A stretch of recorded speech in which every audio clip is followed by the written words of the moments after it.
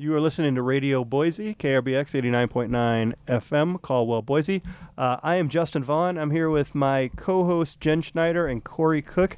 This is The Big Tent, a program about public affairs in Idaho and the United States and Earth. It's a good start to today's show. We are very fortunate to have with us Jodi Peterson, who's the co-director of Interfaith Sanctuary here in Boise. Jodi, welcome to The Big Tent. I am honored to be here. Thank you. Speaking of honored, you and your organization were recently honored by the School of Public Service. Corey, the Dean of the School of Public Service, and can probably tell us a little bit more about that.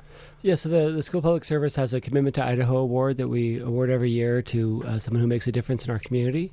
And this year we honored Interfaith Sanctuary not only for the way that they meet the needs of our most vulnerable population in the Treasure Valley and do so with such incredible integrity, but also work to create long-term solutions around housing and homelessness issues in our community. And as we see around the country, homelessness is on the rise throughout the United States. We see housing insecurity around the country. While the economy is going very strong in a lot of metropolitan areas, housing and homelessness issues are on the top of the agenda. And so, it's a great opportunity today to talk about what's happening in our community and talk about Interfaith Sanctuary and some of the incredible work you're doing. We love that. We like sharing our stories because we have good stories. Oftentimes when you sit down to talk about homelessness, it makes you sad. But right now in this city with the work we're able to do, there's a lot of initiatives that are working. Yeah, so let's talk about some of those. So, obviously you've really been innovative in this community. Yeah, so. we decided, 2 years ago, Dan Alt, my co-director, and myself were asked to step up as the directors of the shelter. And we took a really hard look at what was keeping our guests stuck in the shelter, because we actually had 89 guests who had lived with us on and off for over 6 years, and we're an emergency shelter. So clearly there was things that were not happening in the community to allow them to move forward. And so, our first initiation was we built this case management team, and so suddenly these case managers were getting the stories of the people living in our shelter, and they were working with them on these barriers. And one of the barriers was employment. They wanted to get back to work, but they had done something in their past that was just holding them down. There's this need to do everything online now, so when you check a box, it kicks you out. Yeah. So they watched them struggle to try and get interviews or to be refused employment because of their past. So that's when we initiated a program with the City of Boise Parks and Rec. We worked with Doug Holloway, who basically he staffs all of the parks to keep them beautiful, and he was struggling to find that employee. We don't have a lot of people in the city of Boise who want to go and clean up a park. And so we created this low barrier employment opportunity where we're going to overcome some of these things that are holding you down. And some of that is some mental health issues. So there's definitely going to be disability walking onto the job site. So we basically created the program with a case manager to attend every day of work with them. So they're managing whatever might come from the stress of getting back to work. And then the City of Boise staff, they're just managing their job description. And it's been so successful, and it's given a lot of really great people a second chance. And they are considered the hardest working crew in all of Parks and Rec. And we started with one, and now we have 3 working crews. And that's pretty remarkable. It's pretty remarkable. It's only a year old. 8 people have successfully moved out of the shelter because of stable income, so they qualify for housing. A lot of people are much healthier, and we continue to keep pushing it and growing it, and we have really good partnerships who believe in it. And to have such long-term residents in the shelter, obviously that indicates you're serving a need in the community that otherwise isn't being served, right? Correct. So you don't accept federal money? We don't.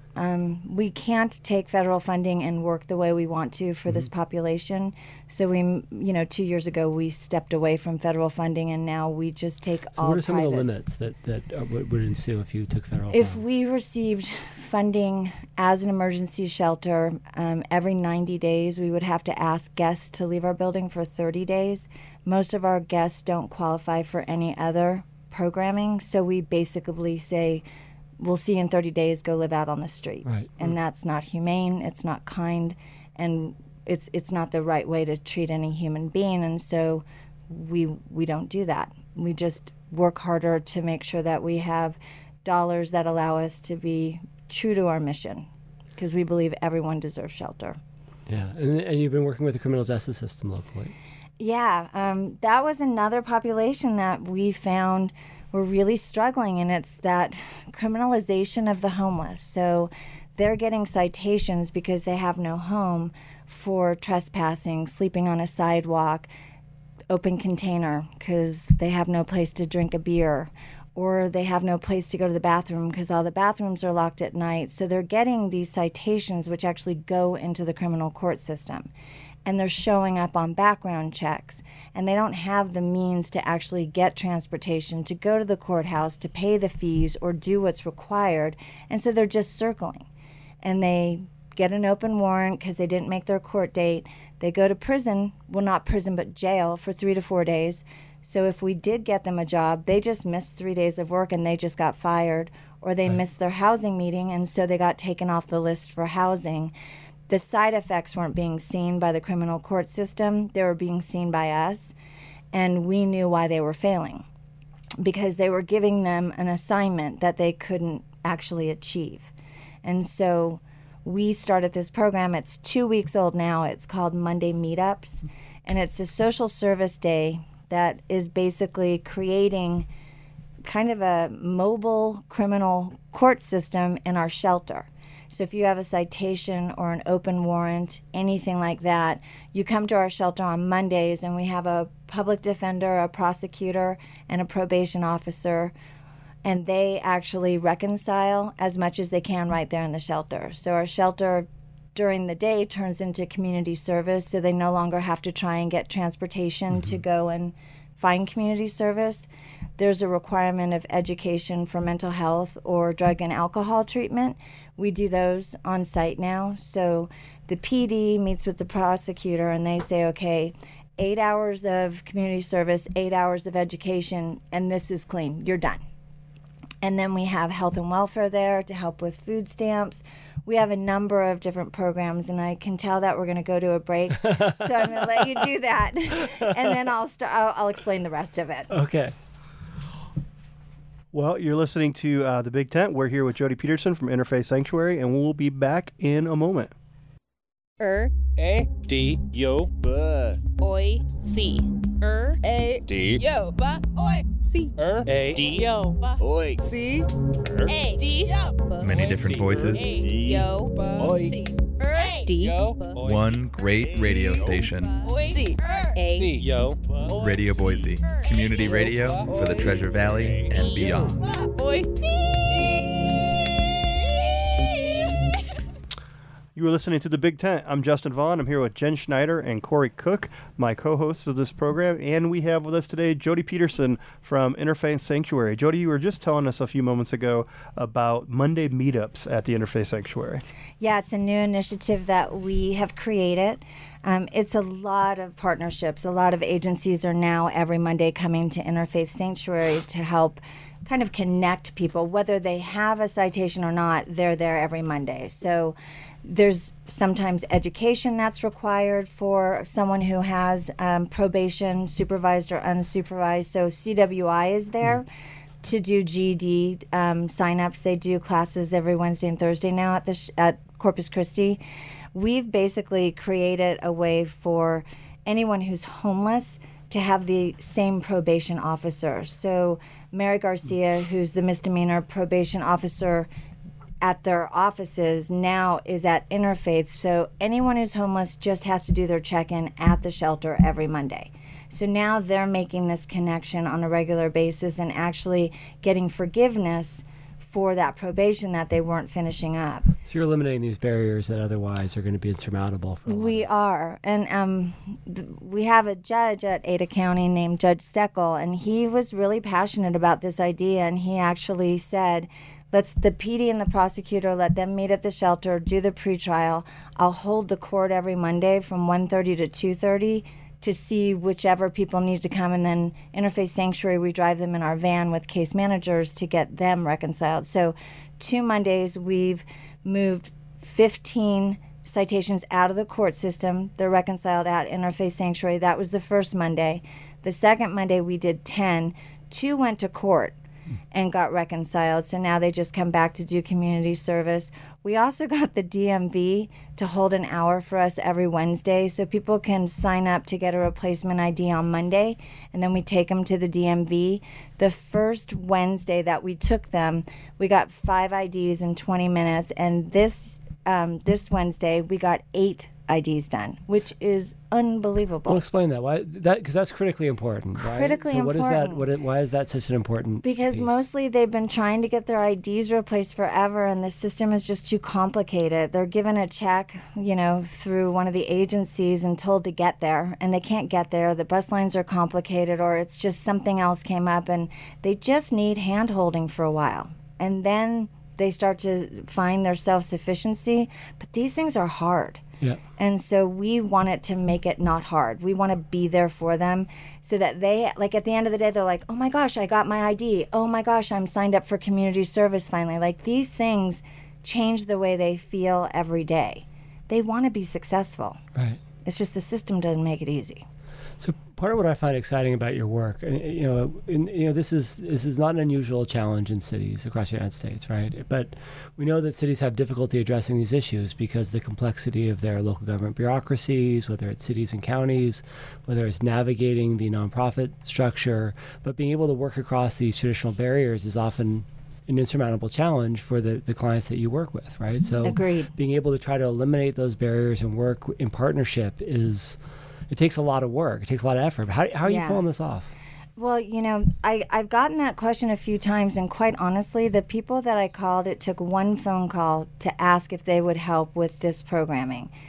From the public defender to the prosecutor to the judge to health and welfare, every single one of these agencies, it's like they were sitting there waiting for someone to say, do you want to all sit in the same room and do this together? And every Monday from 9 to 10, we debrief. So we're sharing the stories of the people who are actively engaged with Monday meetups. So now they've got a team of people who are making sure they're getting what they need.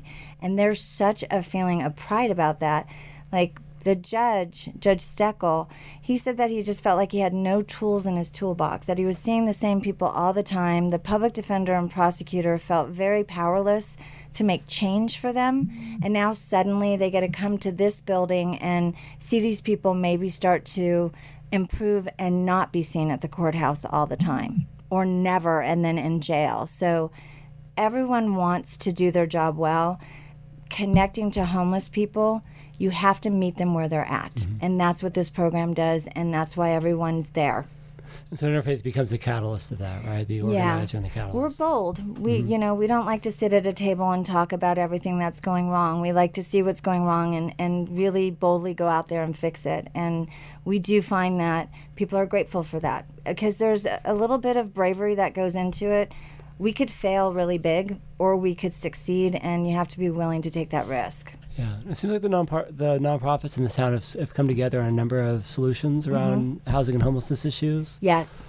Obviously, there's a new Housing First model finally coming. Yeah. So, and you've been involved in that a little bit? Yeah, we sat at the table for a long time on that one, but it was needed. It's a big project. It's about looking at your chronically homeless, those people who have really been out on the streets for years and years and probably won't ever be transitioning out of some sort of supportive housing.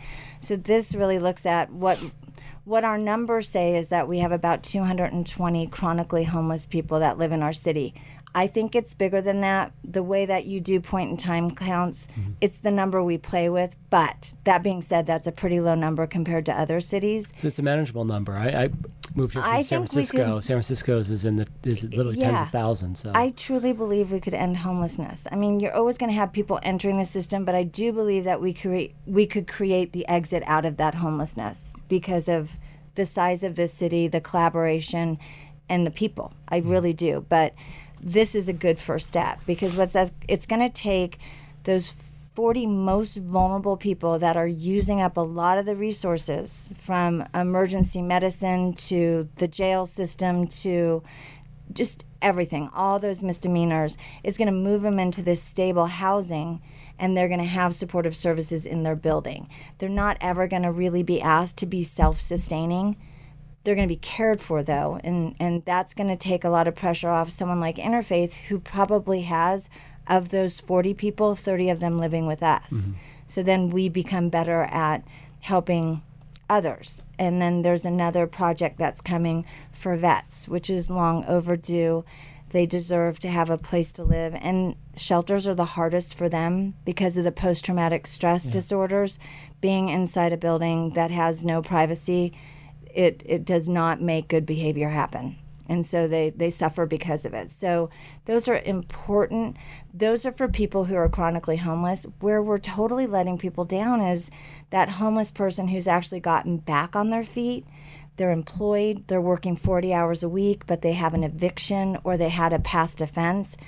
They can't get into a house, so they're literally living in an emergency shelter while going to work from 8 to 5 every day. Right, so in an incredibly tight housing market. Incredibly tight and very little access back in. And I think we have to be more innovative for that population who can take care of themselves, but they're in a shelter. Right. Because where else are they going to go? Are you seeing an increase in that population as the housing crisis or the emerging housing crisis we see in the Treasure Valley? We have more families that are homeless, and also with the opiate crisis, we have much more young people who are homeless that we are looking at new programming right now to help them. We have kids aging out of the foster care that there's very limited resources for them, and so they're all ending up at emergency shelters.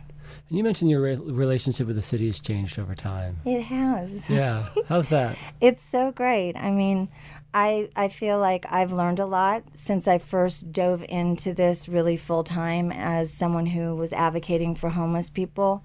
I have matured in how I believe I should message for and represent this population. I went in fighting mad at first with my fists. And I needed to probably do that for a little while, but then slowly the city of Boise and I have become partners. And now with the work program, that's a success for both of us. And learning how to tell the story of our homeless to the right people so that they're able to engage for us, because they don't get to work in a shelter every day. They need someone to deliver the story to them, and we have to talk in a way that they want to listen. Having an active board, I'm sure, helps with that. It certainly helps. Yeah, and the mayor worked very closely with us on creating some of this programming, and we both feel really good about it. It's we have a lot of pride, both of us, for it. We're going to take a quick break, and we'll come back. We'll talk a little bit more about how you got involved in this kind of work. You're listening to The Big Tent, and we'll be back in just a second. From songs that don't sound like songs to pop compositions punching out of the ether. This is The Whole Enchilada. KRBX 89.9 at 93.5 FM. We are back. This is The Big Tent. I'm Justin Vaughn. I'm here with Jen Schneider, Corey Cook, and today, Jodi Peterson from Interfaith Sanctuary. Jodi, we were talking just before the break about the way that your approach to being a leader of this organization has changed from when you first got started. What got you into that work in the first place? Well, so this is where the conversation goes a little sad. My mom was diagnosed with cancer, and she died 7 months later. And a year after that, my dad had a psychotic break. And he was my hero. He was an amazing leader. He was a great businessman. He took great care of his family. And when he had this psychotic break, we suddenly were thrust into this mental health system that was terrifying and not easy to navigate. My dad had money. He had a home to live in. He had 3 daughters who loved him, and we could barely keep him alive. And eventually he died from this disease. And it was really eye-opening to see when coming back to Boise. This is when Cooper Court, the tent city, was raising up behind our shelter.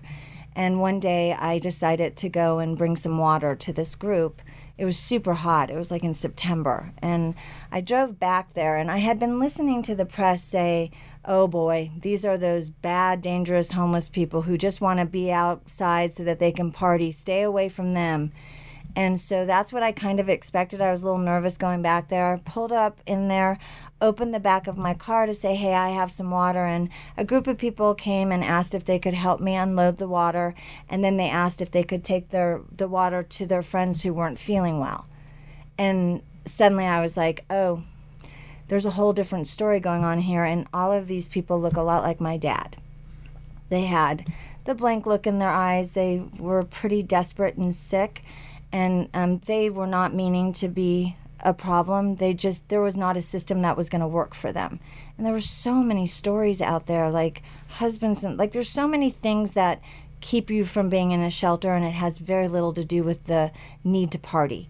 It's a husband and wife who can't live as husband and wife, and it's a family who just had a tragedy. Like there's same-sex marriage, and there's 100 stories. And so I decided to see how I could serve that population.